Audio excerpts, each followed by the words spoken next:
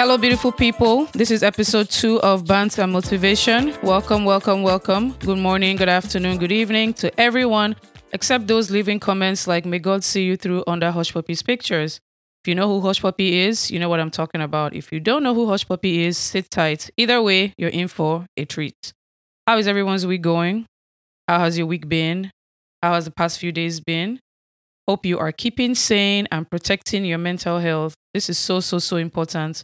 In this last week alone, I have had about 5 or 6 people reach out to me, or people that have reached out to and have complained about their mental health. To some, it was already expected because it's an ongoing thing. To others, it was an unpleasant surprise. Literally just felt like they got hit by a ton of bricks because they have never really paid attention to their mental health.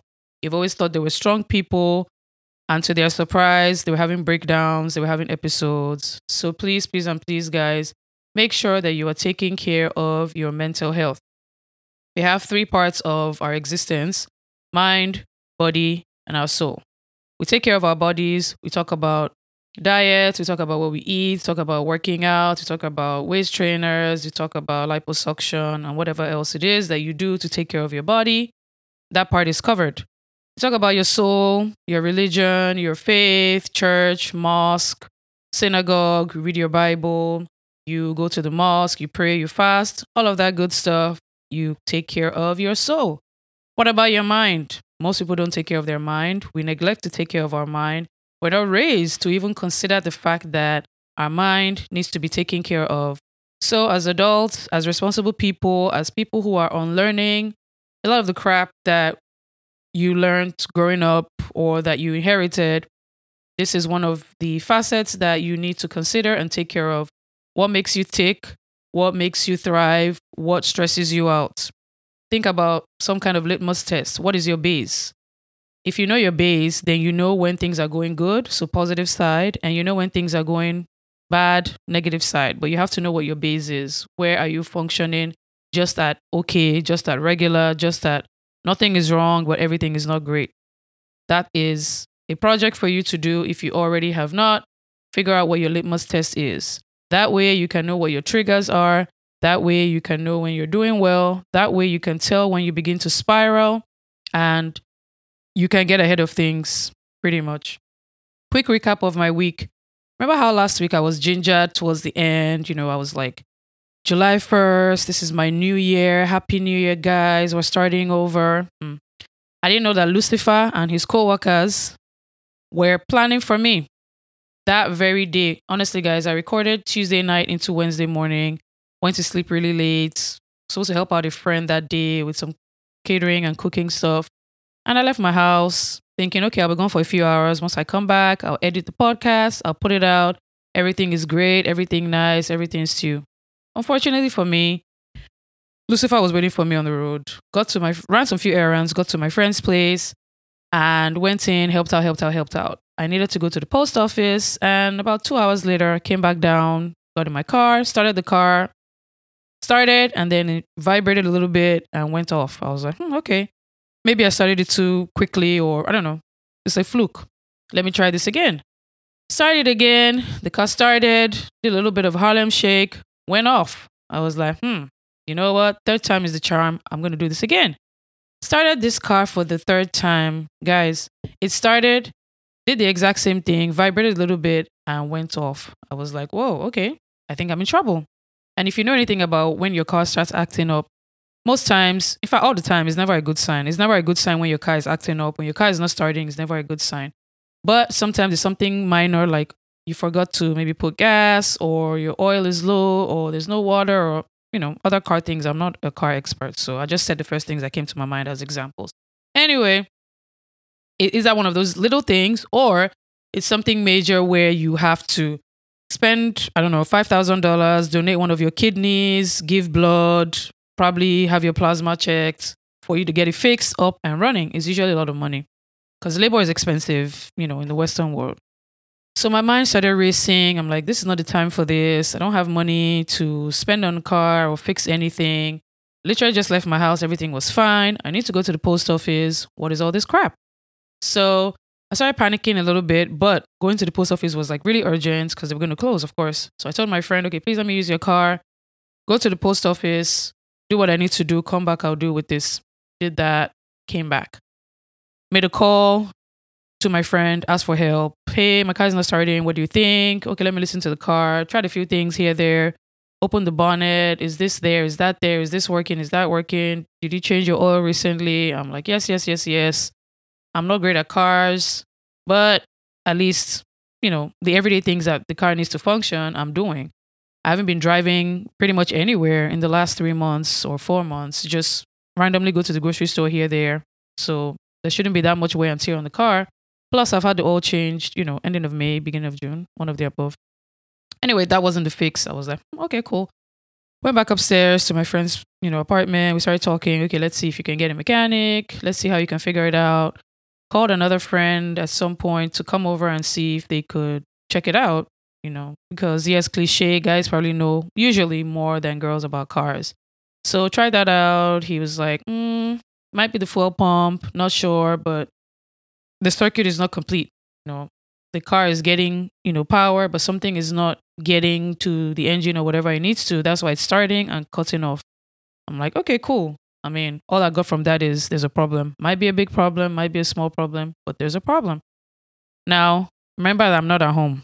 So I started thinking, okay, I'm not that close to home. How am I going to get home? What am I going to do with the car or about the car? My friend has suggested that I start the car, put it in neutral, keep tapping on the accelerator, and not take my leg off that so the car won't stop. I was like, well, that's possible, but what happens every time I get to a stop sign or I get to a traffic light? I'm going to be messed up. And he said, well, that's the thing. It's not easy, but you have to keep, even when you put your leg on the brake, keep tapping on the accelerator so the engine never dies. I'm like, the odds of me doing that for the, I don't know, 30, 40 minutes drive home is really low. At some point, I'm going to either forget or regardless of whatever this juggling act I'm doing, engine is still going to go off. I'm going to be stuck in the middle of the road and it's going to be a mess. So I rather not move the car from a parking lot where it is stationary and secure than start doing that and get in trouble. So he said, well, also it might be the heat. Maybe just leave it for a little bit, see if it will cool off. Start it again when it's like evening time. Problem might be fixed. It's like, okay, cool. Sounds good to me. That would be the ideal situation. So go back inside, try to relax, eat, talk, doing other things. My friend has said, well, if the car doesn't start, I'll drop you off at home. And whenever you want to come back and fix it or do whatever, I'll pick you back up. Cool. So I chilling, waiting. Starts getting a little bit to evening. Tried it again. Of course, it didn't work. And then, as I said, another friend came over, checked it out, still nothing. I was like, okay, at this point, panicking, but not really. Friend was like, okay, whenever you're ready, I'll take you home. Great. It's a long journey. Let me go to the bathroom before we leave. Go to the bathroom, and all of a sudden, I start having these like straight from hell cramps. Literally, ton of bricks just hit me, came from nowhere. I'm not even kidding. I was like, ouch, okay. And then it just gets progressively worse, progressively worse. It was so bad, like I was doubled over and literally just, I was screaming in my head, but opening my mouth, nothing was coming out. It was that bad. My friend was in the living room. I couldn't even scream or shout like, hey, I'm here. I need help. Rescue me. I'm dying.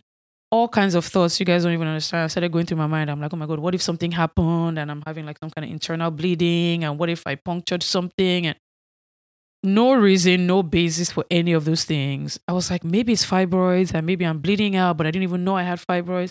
No idea, like I said, where all these thoughts were coming from. I just knew that this thing was bad and I felt like I was dying.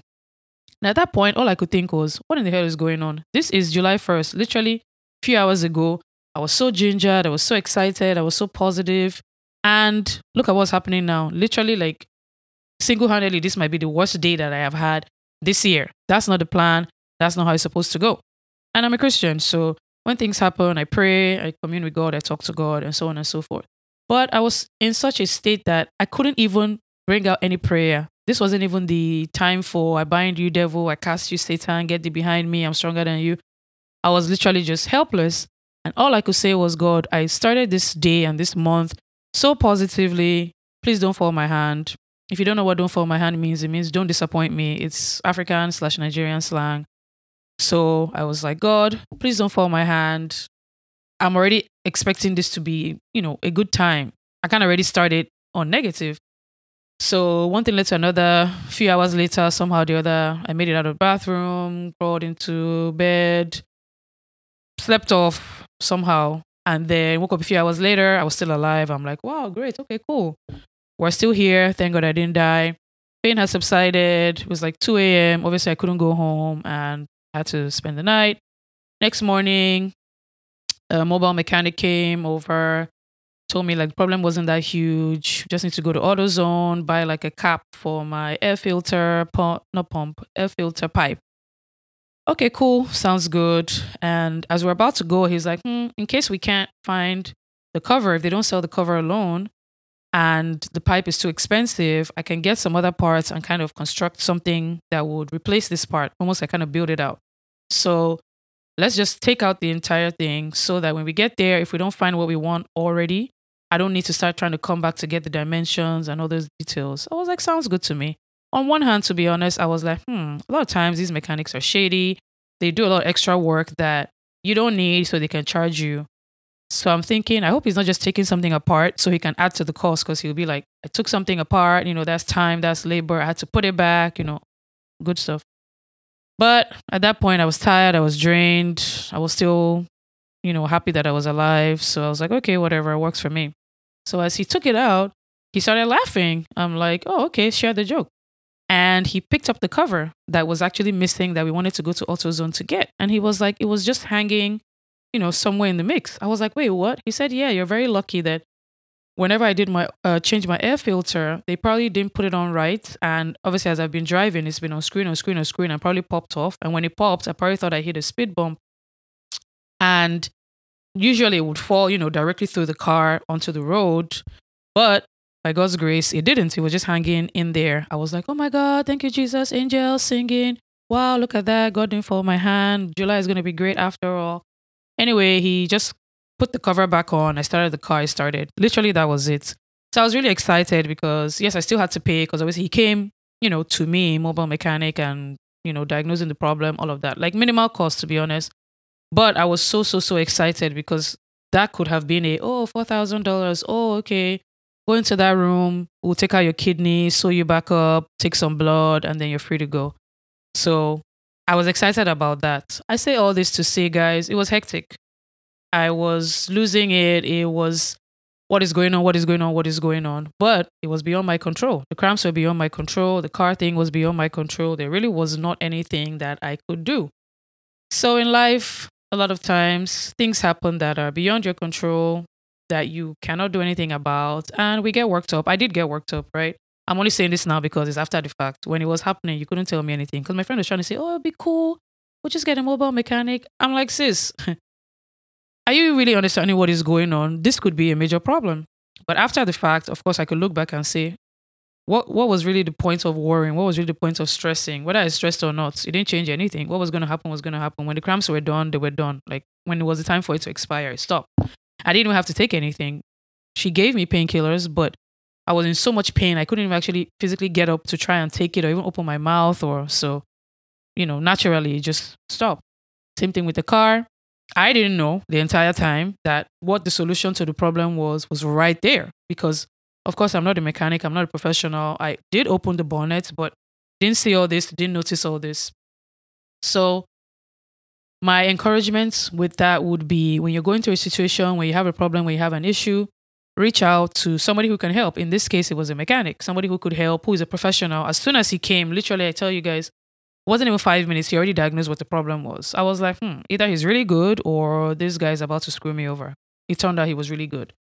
If you're having issues with your mental health, if you're struggling, don't try to be, I'm so cool, I'm a G, I can figure this out, I'm strong.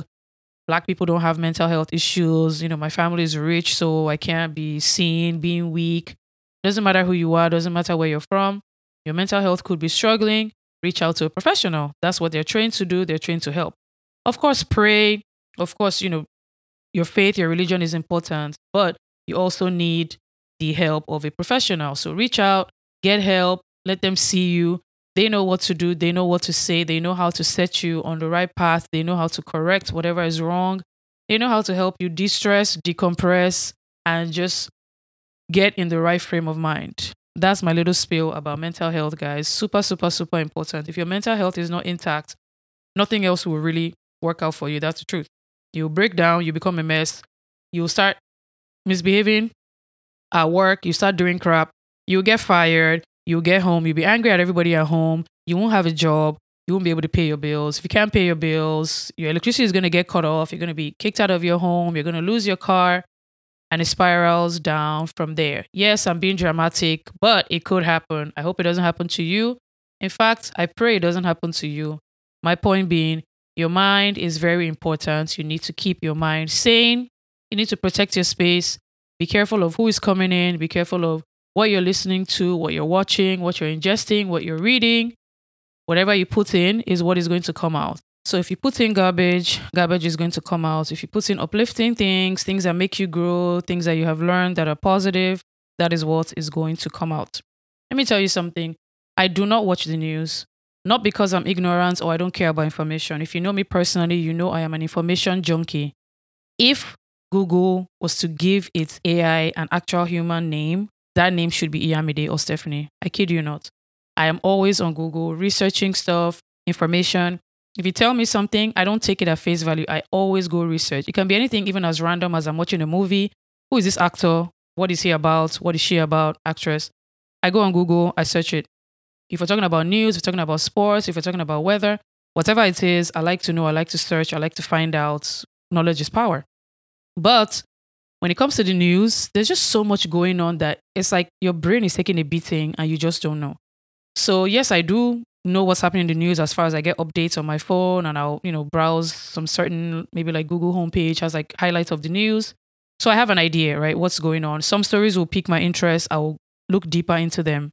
But I don't sit down, put on, I don't want to call any specific TV stations or radio stations.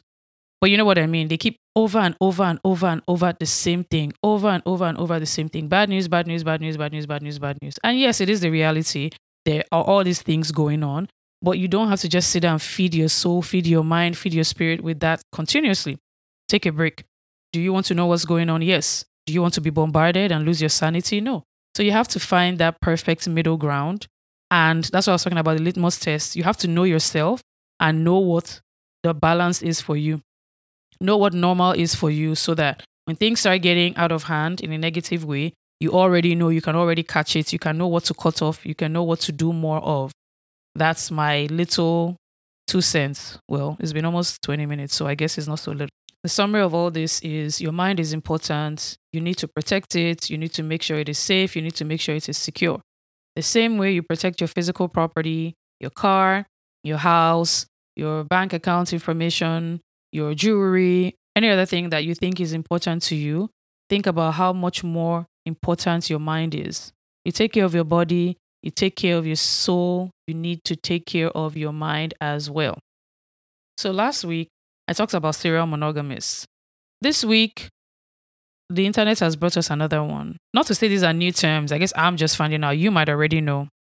But this one is called cushioning. So when you think cushion, couch, it means like padding yourself. This is a relationship term, by the way. It means padding yourself against what you perceive as impending hurt. So, for example, you were in a relationship, the relationship didn't end well. Time passes, you meet somebody else. You guys start talking, you want to figure out if you're going to date. The person likes you like the person, everything seems to be going well. But because of your past experience, you're like, what if this person disappoints me? Then I'll be back at the same point, right? I'll be the fool again. I'm not going to let that happen. So you're talking to other people, right? Those other people are the cushion so that if this main person disappoints you, you have other people to fall back on. So the whole idea is that the pain and the torture and the torment of a breakup or a failed relationship won't be as bad because you never really put all your eggs in one basket. And I'm doing those hand air quotations. That's the whole idea behind it. It's interesting in one form. As a human being, most people have been through some kind of heartbreak or the other. So you understand the general vague concept. But when it boils down to it, I'm sorry, it's a no for me. It doesn't make any sense. Yes, when you first meet somebody, you guys are just talking, being cordial, friendly, getting to know each other. You don't really owe the person anything. The person doesn't owe you anything. If you're talking to other people, if you're trying to get to know other people, things are casual. That's not an issue. The moment you decide, okay, I really like this person. That person decides, I really like you too. Let's see how we can come together, see what can work out. We have the same values. I enjoy spending time with you. You make me feel happy, good, whatever the case may be. Let's give this a try. At that moment, to me, you're entering into an agreement with somebody, meaning every other person. Once again, this is talking about a monogamous relationship where two people are only supposed to be dating each other, right? You enter into an agreement saying, let's focus on this thing. Let's put our time, our effort, our energy into this, see where it leads. If it leads somewhere to marriage, great. If it doesn't, oh well. Once you agree to do that, why do you still need any kind of cushioning? Because in your mind, you have a plan B, C, D, E, F, G, all the way to Z. How serious are you really going to take that relationship? How much effort are you really going to put into it? Every time you hit a speed bump, are you going to slow down and try and get over the speed bump? Or are you going to just reverse and, yeah, I'm not doing this anymore? Because you have all those other people who are taking your time, who are taking your efforts, who are giving you that, I don't know if the word is comfort in this person can never mess me up, so I really don't care. Some people do this while they're in a relationship, right? And as the relationship gets more serious, they now begin to let go of those cushions. Some other people apparently still carry those cushions into their marriage. So you date somebody for a few months or a few years, they pass all the tests for the most part, because if not, why would you be getting married to them, right? And you go into a marriage with them and you still have that same mentality. You're still like, what if this person disappoints me and then we end up having to get a divorce? I'm not going to do that to myself. I'm still going to keep my cushion. It's absurd. The problem is, which is what I was trying to explain last week, when you have a pattern or when you're used to something, it's not because you got married that that pattern is just going to fall off. Not because you signed papers or you invited people to dance and eat, all of a sudden you're going to transform into this, oh, I'm a super wife, I'm a super husband. These are things a husband or wife should do. I'm now doing them. No, those habits are still going to be with you. You're still going to be used to them. Your frame of mind, your thought process is still going to be the same until something happens that changes that. So if you're not comfortable, if you don't feel that somebody is worth taking the risk, because that's what love and relationships are about. This person might hurt me, or this might be the best time or thing that ever happened to me. It's taking the risk. And of course, in any risk, even a financial risk, it should be a calculated risk. You've weighed the pros, you've weighed the cons. The pros outweigh the cons. So you're willing to take that risk and see what happens because it might work out. And if it does, it will be great. If that person is not worth the risk, if you're not in the frame of mind, if you're still hurt from past experiences, if there are things they have done that are a red flag that are making you suspicious and you can't fully trust them, or you don't believe them when they say things, you can't rely on their word, then please, please, and please don't bother yourself. Don't even start. Don't even go into that relationship. Don't even just be friends with that person. That's the best thing you can do. Keep observing them, keep hanging out with them, keep spending time with them if you want to as a friend. That way, you get to know them better without the pressures of, because I'm trying to be in a relationship, this person is trying to impress me. See what I mean? Then when you get to the point where you're like, oh, you know what? This person is actually as horrible as I thought. Thank God I didn't waste my time. You bounce. If though the person turns out to be a great person, oh, they're even funnier than I thought. They're very kind. They're very perceptive. I saw the way they handled this. I like the way they did that. Then you might ease up a bit and feel more relaxed and go into it. Disclaimer, of course, anybody can pretend for however long, right? Even if you go this route, somebody can still pretend. They can still just be a horrible person. You can still end up dating them or getting married to them. They can be abusive. They can be just a wretched person. This is true. But it's part of the risk that you're taking. That's the bottom line. You're taking a risk. Either you're ready to take the risk or you're not. That whole idea of I'm stretching my fingers into every nook and cranny just to stabilize myself. There's this cushion that, think about when, how in the movies, when someone wants to jump, let's say from a roof, or sometimes there's a fire and there's no way for the fire department to get into that place. And they say, oh, just jump, just jump. They usually put something on the floor, like looks like an air mattress or some kind of tarp that they hold so that when you fall, it will break your fall. That's exactly what this cushioning of a thing is. When someone disappoints you, you have somebody else that will break that fall, right? Somebody else that will say, hey, what's up, cutie? Hey, handsome. How's your day going? Have you eaten? Do you want to hang out? Let's go to the movies. Something to distract you. But if you really think about it, there's no amount of distraction that would take away from the truth of if you're actually hurt, you're hurt. I don't know how else to put it. So I find that term very interesting. I don't know what the origin is. I just read about it and I tried to like look up more instances. And of course, just plain English, I knew what it meant. And when I thought about it, I'm like, to be honest or to be fair, I do know people who have expressed that, like, I'm not going to put all my eggs in one basket. I'm not going to have faith in, this person. What if they disappoint me? How do I know they're not doing this or doing that? Or I'm not going to be the fool. I didn't know there was a term for it. I didn't know there was a, you know, way that it was described or already in the relationship dictionary. Anyway, I thought I would discuss that with you guys and see what you think. Do you agree with cushioning? Do you believe in it? Have you heard about it before? Have you practiced it? Are you for or against it? Don't forget, guys, I am on Instagram at Bants and Motivation at BANTSANDMOTIVATION. I would like us to continue the conversation there on this particular topic. Another interesting one I heard, which of course I know what it is in actual when it's worked out, but once again, I didn't know what the name or the term was. And it is called double consciousness. Very interesting. Double consciousness. So obviously consciousness means to be aware, you're aware of what's going on. This one is called double consciousness. So clearly, two parts to it.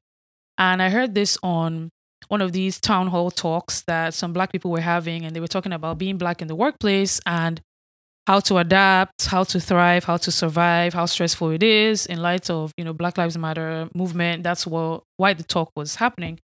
So double consciousness, they said, is a code switch. So this is for black people.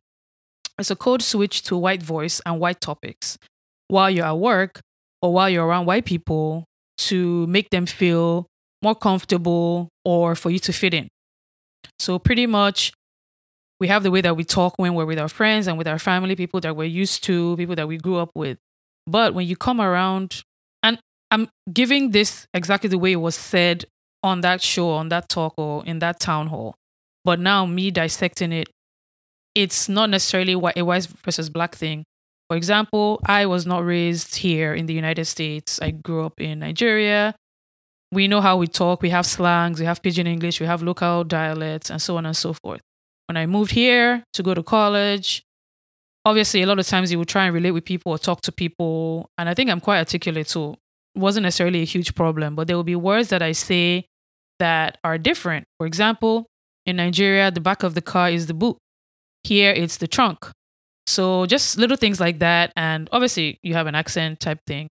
So as time progressed, when you want to talk to professors, when you want to talk to classmates, you find yourself adopting, quote unquote, an American accent, if I'll call it that. You're putting on an accent to mimic the people you're talking to because it makes it easier for them to understand you. And sometimes you just don't want to answer questions about where are you from? How did you get here? Do you guys wear clothes? I heard you ride on elephants to school. And these are true. People actually asked me these things when I was a freshman in college. So you find yourself, adapting to them, right? Just so it's easier, communication is easier, they understand you, so on and so forth. That's a parallel to what these people are saying. So this is my experience as a Nigerian in America. And that was to anybody, right? Black or white, because in general, an American accent is different from a Nigerian accent. But now black people are saying there is black speak and there is white speak. So there are ways that they talk and there are slangs and expressions that they use that black people don't use. And so they have to emulate that or adopt that when they're talking to white people at work. And I agree, that is true. So apart from talking like them, as far as maybe for me, the accent, for people who are already born and raised in the United States, there are also topics and gestures and mannerisms and expressions that they don't ordinarily use at home, but to fit in at work, they have to adopt. So it might be things that they do for fun. For example, not to say black people don't go fishing, but mostly white people go fishing, like maybe skiing, things like that, that traditionally, or for the most part, black people, especially in the South, don't do. They don't go skiing for the most part. So if you're at work and you're talking to people, your bosses, your coworkers, your team members, you're back on Monday, it's been a weekend. Everyone is like, how was your weekend? What did you do? You have to, those topics that are interesting or important to them, you find yourself researching those things or trying to get to know more about those things just so that when they try and make those conversations, you can meet up or you can match up or you can fit in. Because sometimes it will be at a work retreat or a work like happy hour or at a meeting. So you have to be involved. You can't just sit there and just not pay attention to whatever is going on. So yeah, that's what double consciousness is. And I found it interesting because obviously I've lived that, like I said, when I moved from a different country and then going into the workforce, on another level. But I didn't know that it was actually a term, double consciousness. So my question is, do you guys agree with that? I agree with that, like I said, 100% because I've lived it. But do you guys agree with that 100%? What do you think? Should Black people be trying to fit in? Should they be trying to adopt a different tone, adopt different expressions, show interest in topics that ordinarily they probably don't care about or participate in? Or should they just, who cares, let everybody stay on their own side of the table? I'll focus on what's important to me, my upbringing, my background, and you focus on what's important to you, your upbringing, your background. If you want to know more about me, you try and convert to my own way of speaking, my own expressions, things that concern me. What do you guys think about that? How do you guys think this should play out in light of all the Black Lives Matter protests and everything else going on?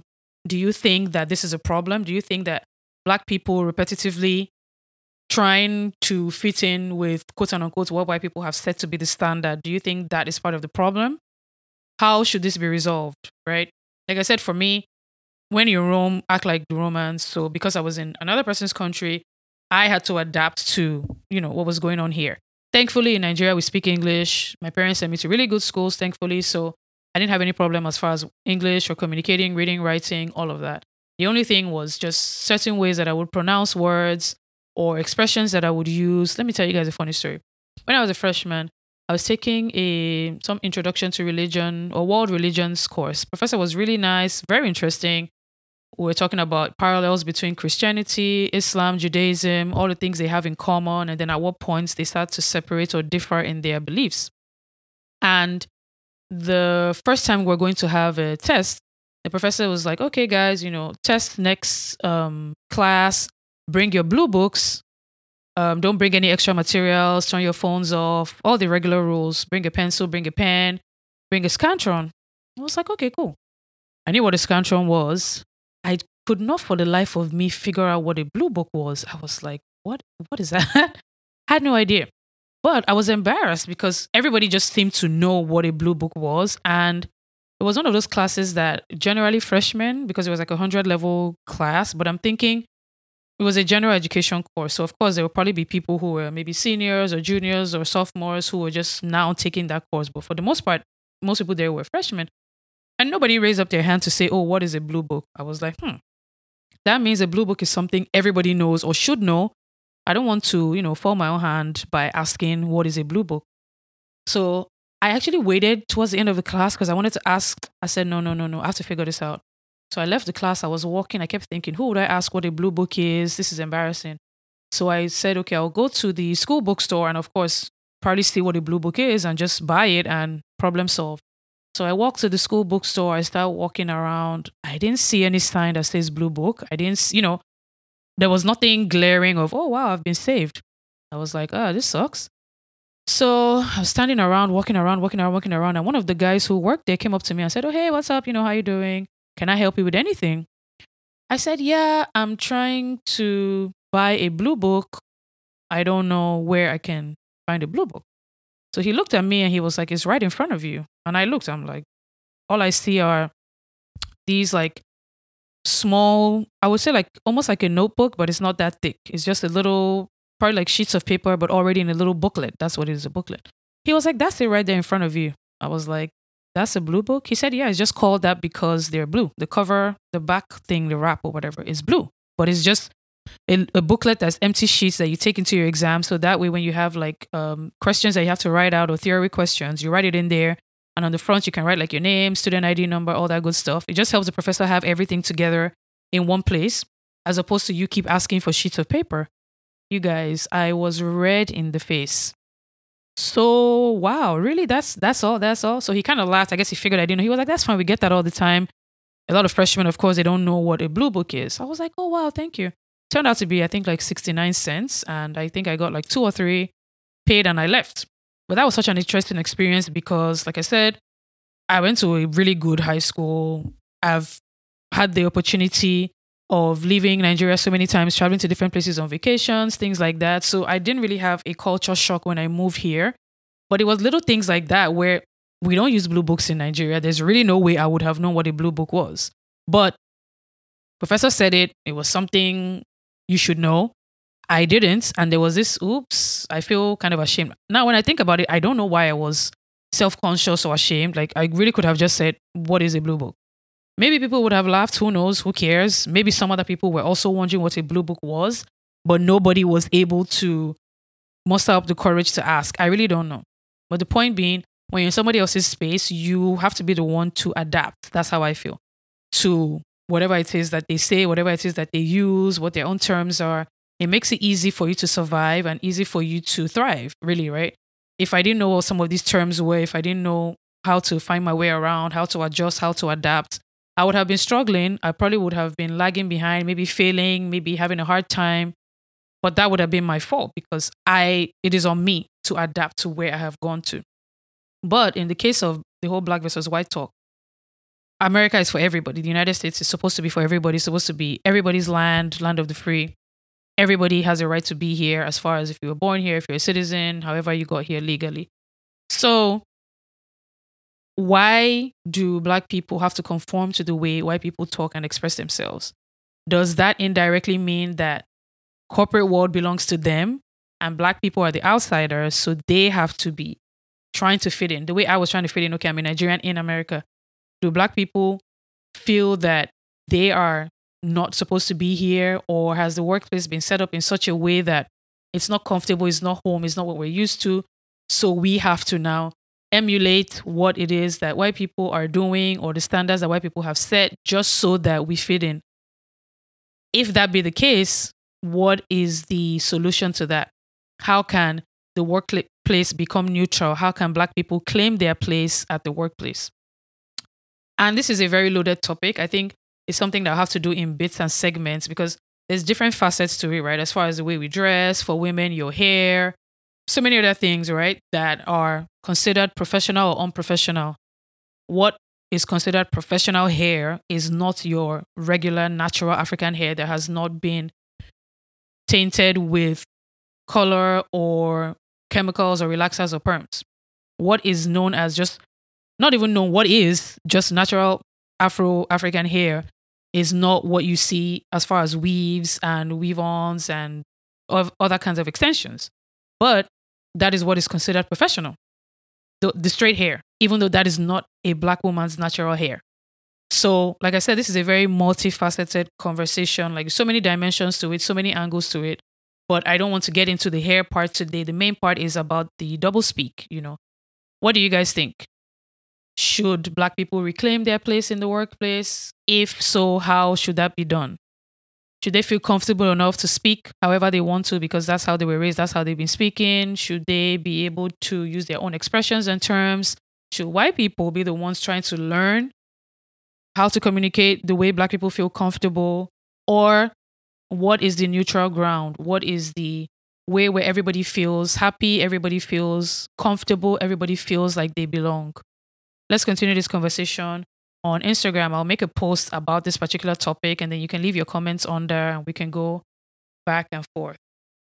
So I mentioned Hushpuppi the first time. And if you are African, if you were Nigerian, you might even be none of those things and you have already heard about him because it's been trending in the news for a while. In summary, or in a nutshell, Hushpuppi is just a sideshow circus clown. I don't know how else to explain this, guys. This guy is absolutely ridiculous. So, let me give you a bit of his backstory. First time I heard about Hushpuppi was in 2014. I only remember because I remember the apartment I was living in then with one of my close friends. And it was just him posting, this affluent guy, making money, spending lavishly. And I was thinking, like I said, I love to research stuff. It's actually really bad, guys. Like I'll be sitting down eating maybe cereal and I'll be reading the box. That's how I am about reading information, knowing what's going on. Not because I'm a nutrition buff or anything like that, but I've just had that habit since I was young. I read a lot. I ask a lot of questions. I do a lot of research. I just like to know. I don't like to be in a situation where I don't know anything about something. If you're talking to me about something or we're having a conversation about something and I don't know, I will say I don't know. I'll ask you questions. I'll hear what you have to say, but I'll still go research it. I'll still go inform myself. That's the kind of person I am. So when I heard about Hushpuppi, my interest was piqued. I was like, okay, who is this guy? What is he about? Let me find out more.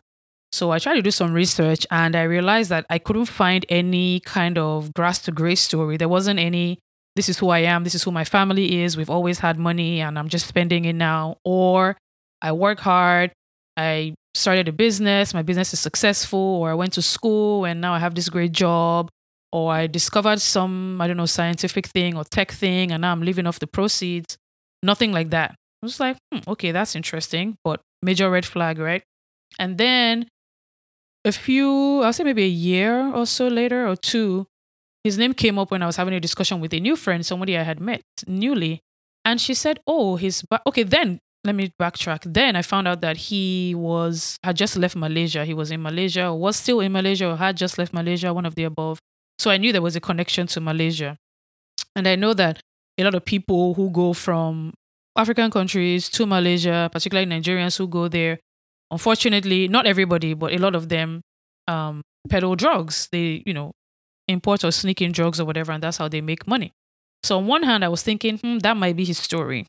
On the other hand, it could be fraud, scams, money laundering, which Nigerians call 419. So when I say 419, if you're not Nigerian or African, that just means money laundering, fraud, scams.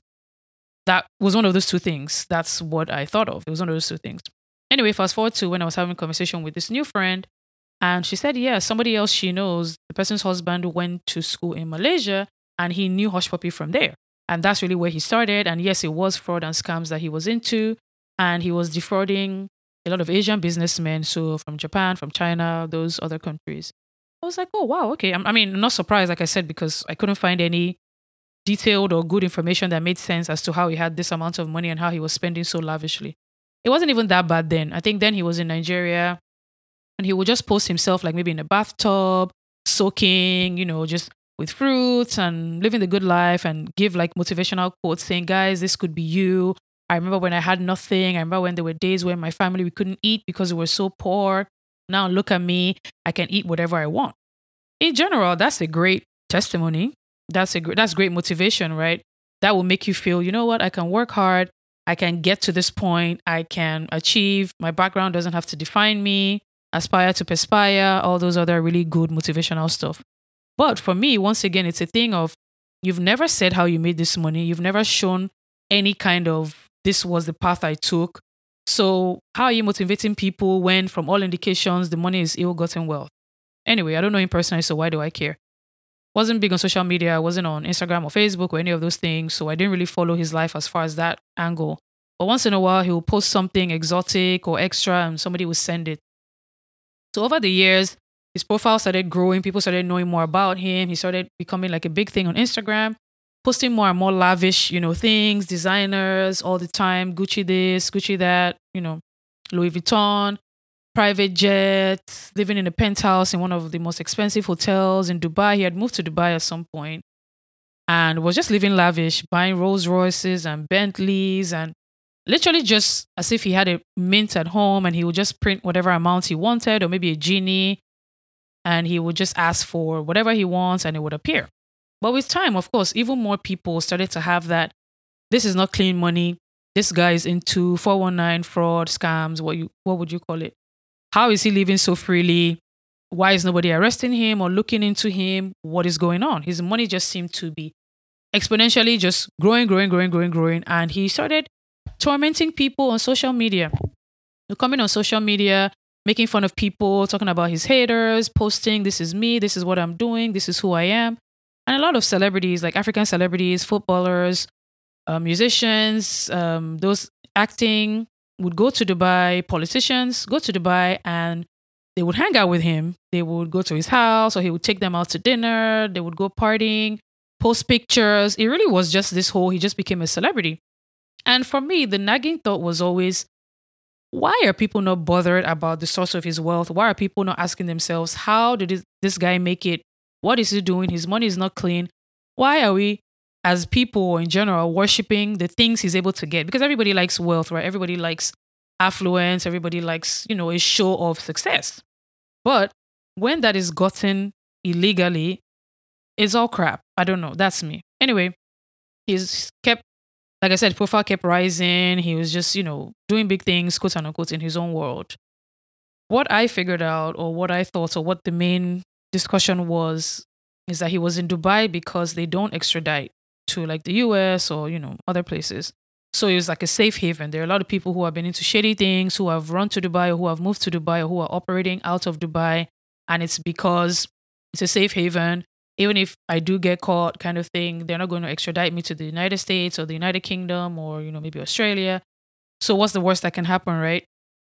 Maybe get deported back home to Nigeria, which if he does, no offense to the Nigerian judicial system, but it's crappy. You can pay your way out of a lot of things. So for someone like this with such a huge profile and so much money, he could most likely would pay his way out and never have to serve any term and just, kind of go into hiding. So I think that's what gave him the boldness because it's a thing of I'm thriving where I am. What's the worst that can happen? I get sent back home. I have to settle a few people to take care of me and I'm good. I bounce back. I keep on doing what I'm doing. So there's no fear of any kind of retribution or prosecution or anything like that. So if not, why not? Anyway, sometime in the beginning of June, pictures start flying around, videos start flying around, news starts flying around that Hushpuppi was arrested. And in the videos that were shot, they were shot by, I think, some Nigerian people, African people who live in Dubai and say that a ton of police cars descended, on the apartment complex where he lives. He was taken out. But in the videos, you don't see him. It's just a whole bunch of police lights and, what looked like, I don't even know if there was a helicopter or something outside and all of that. So on one hand, it was like, oh, wow, he's finally been arrested. On the other hand, it was like, how do we know it's him? There's nothing to prove or show that it's him. Dubai police didn't make any kind of announcement stating that he had been arrested, nothing like that. So people were saying they kept trying to call his phones, his associates, people who knew him, kept trying to call his phone, kept trying to reach him, kept trying to go to his apartment, nothing. So that was the word that Hushpuppi had been arrested. A few weeks ago, Dubai police does this extra, did I just say I don't even know what I just said. This extra release where they're like, yes, Hushpuppi was arrested by us. And it wasn't just a regular press release or, coming out to talk. It legit was some kind of 007 promo, I don't know what to call it, trailer for the new James Bond movie. I kid you not, guys. It was like some kind of CSI, CIA. It was a lot. So I woke up that morning. So many people had forwarded me the video on WhatsApp. Even I think my dad had put it in our family group chat. And it was one of these like night vision goggles, information on the screen, pictures zooming in and out. It was very high tech. I'll give them that. Anyway, they announced that Hushpuppi and I think 12 or 13 other of his associates had been arrested in some sting called Operation Foxhunt. I like that code name. It was very, what's the word? Mysterious and very James Bond-esque. Anyway, let me share some of the statistics with you guys as far as why he was taken down, who he was, what he really was about. He had 1,926,400 victims. That's people who had suffered as a result of his frauds and scams and people who he had duped. He had 800,000 emails of potential victims. At least 1.6 billion dirhams, which is the currency that is used in Dubai. I don't know what the exact exchange rate is, but I believe they said it was over $400 million. That is what had been stolen from people through various scams that he and his friends had committed. They found 21 laptops, 47 smartphones, 15 memory storage devices, and 5 hard disks. There's no reason why, even if there were 13 people that were arrested, why do 13 people need 21 laptops? 47 smartphones, really, guys? Really? That's almost 3 phones for each person, if not 4. 4 phones for each person. Doesn't make any sense. 15 memory storage devices, 5 hard disks. Amongst all of them, probably mostly Hushpuppi, 13 luxury cars, guys, that were worth 25 million dirhams. Then they found cash on them that was worth apparently almost $40 million. Come on. Come on. This is doing the most. And that's what the problem is. Like, who does that? Who in there? That's why I said this guy is a circus clown. How did you think you would never get caught? How did you think you would never get away with it? And guys, let me just tell you something. If you don't know me personally, I'm not in the garbage endorsing business. No, I don't like rubbish. I don't endorse it. I don't promote it. This is pure, utter rubbish, garbage. It's retarded. Doesn't make any sense. Who lives like this? And a lot of people have said, he did too much. He was greedy. That's why he got caught. Why didn't he, after he did maybe the first few rounds or whatever of the scam, got some money? Why didn't he now go legit, use that money and put it into a real business? You know how when you watch mafia movies or when you hear about the mafia and all this stuff, that's what they do. They maybe sell drugs, sell human beings, human trafficking, all this other horrible stuff, and then try to legalize the money. Maybe, I don't know, open a laundromat or a restaurant or something. So it looks like, okay, clean money. This is where my money is coming from. That's how they're able to put the money in the bank, all of that. So people were like, why didn't Hushpuppi do that? Why didn't Hushpuppi go legit after he made his first few, I don't know, millions or whatever? I was talking to my brother about it and he said, well, think about it. To these people, your average 9 to 5 is trash, right? They go out, they go to the club, they spend, I don't know, $20,000, $100,000, $50,000, ridiculous amounts of money just on having fun, popping bottles, VIP sections, looking good, feeling good. Because, I mean, they're not, what are they really doing? They're not really, quote unquote, working for the money, right? They're using brain power for bad things and making the money. But you, on the other hand, who has a regular 9 to 5, you have your salary, you have to go into work, do your 40 hours, take crap from your boss, literally just suffer yourself pretty much. You're not going to go to the club and swipe your card for $30,000 for bottles of champagne. It doesn't make sense, no. So these people are used to such an extravagant lifestyle. They walk into a store, they can have the store closed down, buy any and everything that they need. There's this picture of Hushpuppi where he was in this like Gucci or LV. I think it was a Gucci. I don't know what it was supposed to be, a coat of some sort.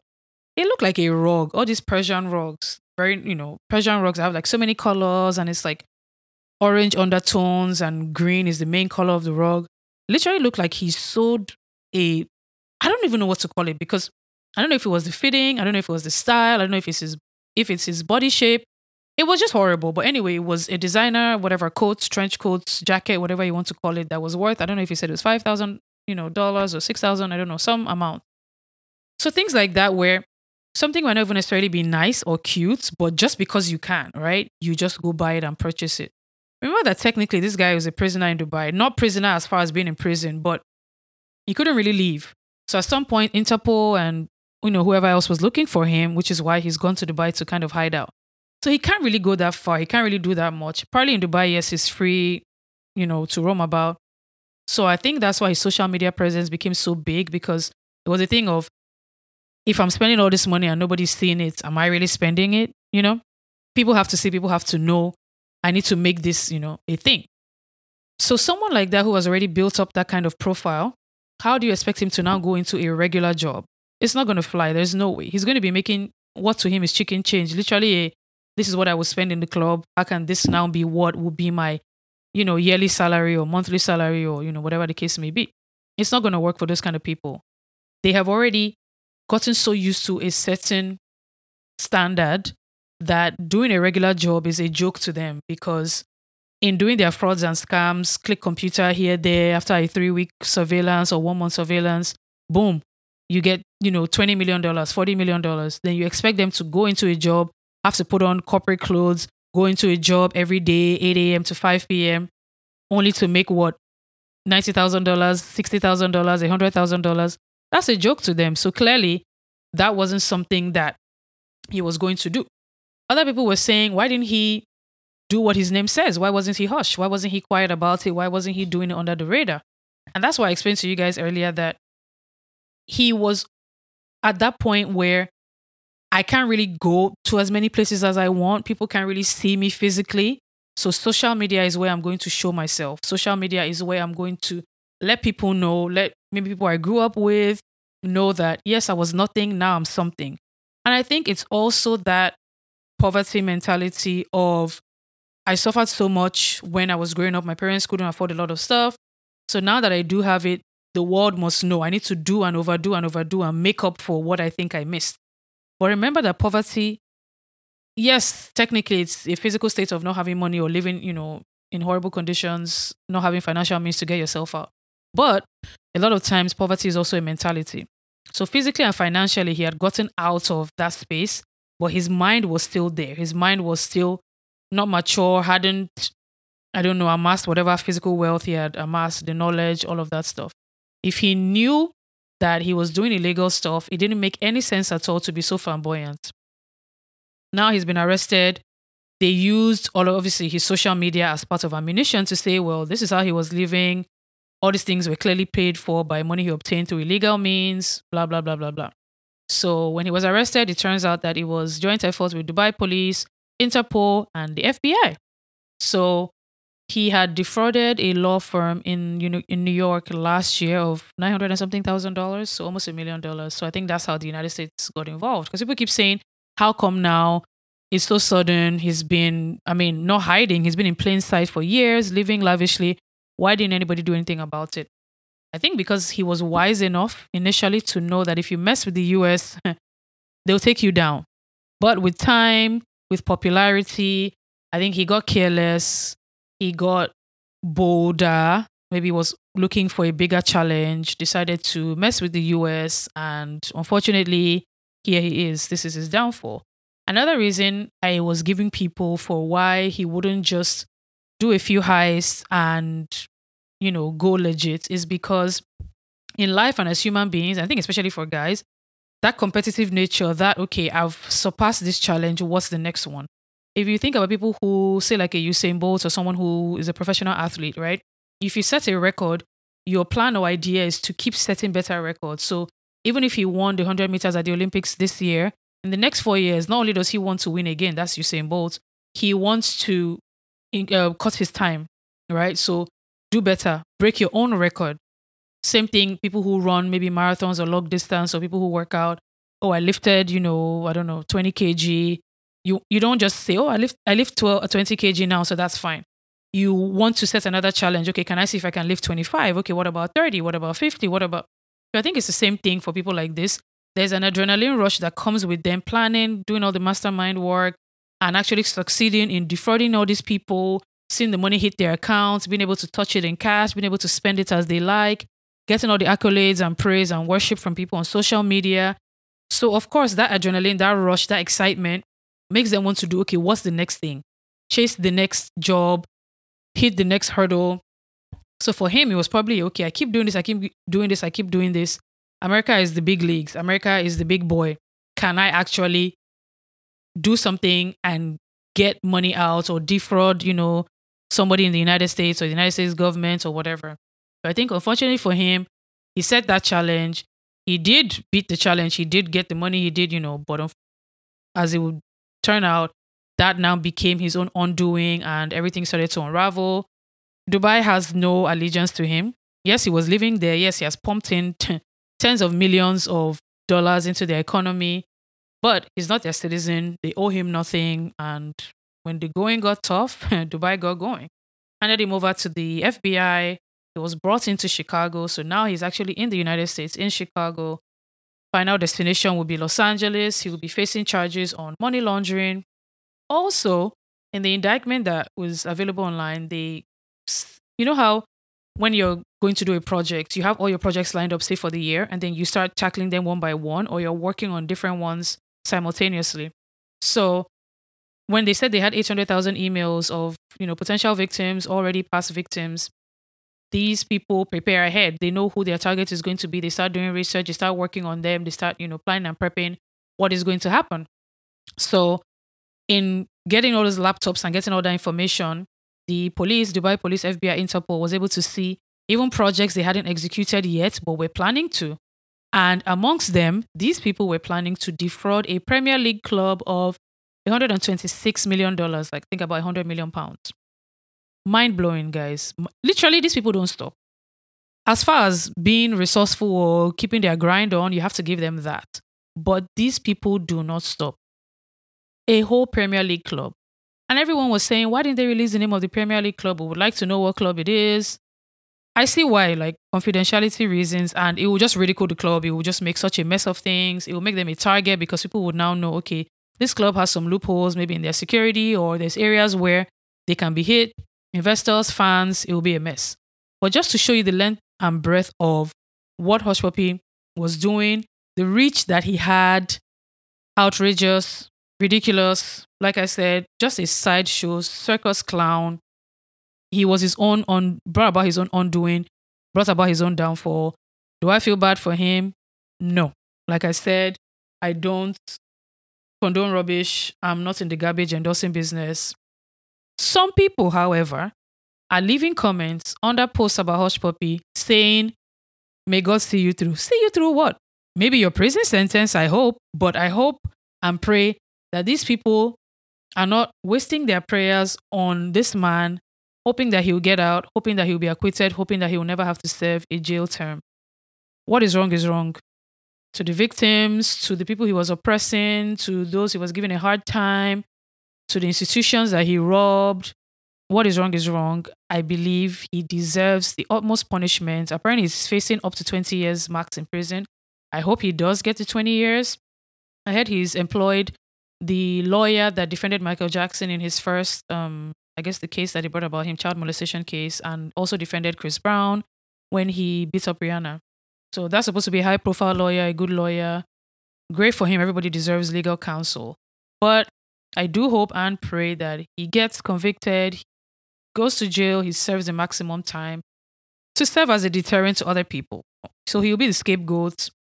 His associates, his accomplices, his co-workers, those who are scammers in training, wherever they might be, to see and know and learn that you cannot make a living off defrauding other people, off bringing sorrow and despair. Do you know how many people have gotten defrauded, lost their life savings, and killed themselves because they couldn't handle it, they couldn't cope, they couldn't figure out, where to go next? People have lost their jobs. Companies have folded. All because what? You want to illegally obtain these things and live a lavish life and oppress others on social media. No, that's absurd. He needs full punishment, maximum punishment, face the law. So, yeah. If you didn't know about Hushpuppi, you can research him, you can search, you can Google. It's everywhere. You'll see what I'm talking about. What do you guys think? My Nigerian people, my African people, you know him. You've been known about him. What do you think? Are you happy that he got caught? Do you think he should serve the time? Do you think people who get scammed deserve to be scammed because they are not smart enough or because they are also greedy? And there's different levels to this scam of a thing, right? There's like romance scams, there's internet business scams where with the emails and so on and so forth. So in his case, it wasn't romance scams, it was business email scams. What do you guys think? What's your opinion? What's your verdict? If you were the judge and jury, would you sentence him? Do you think he should serve time but not the full 20 years? Do you think he should not serve time at all? Do you think they should dig a hole under the jail and put him under so he's carrying the entire jail on his head? What do you think? Let me know. At Banter Motivation on Instagram. I'm going to create a post about Hushpuppi and you can leave your comments under. Share with your friends, family, tell a friend to tell a friend, tell your enemies. If you say you don't have enemies, you're doing something wrong because the Bible says that God will prepare a table before you in the presence of your enemies. If you don't have enemies, who is God preparing a table before you in the presence of? Ooh, see what I did there? So yes, tell everybody, let everybody know, your co-workers, church members, people at the grocery store, share the word, share the podcast. Let's continue this conversation on Instagram. Thank you so much for listening. Until I come your way next week. Bye.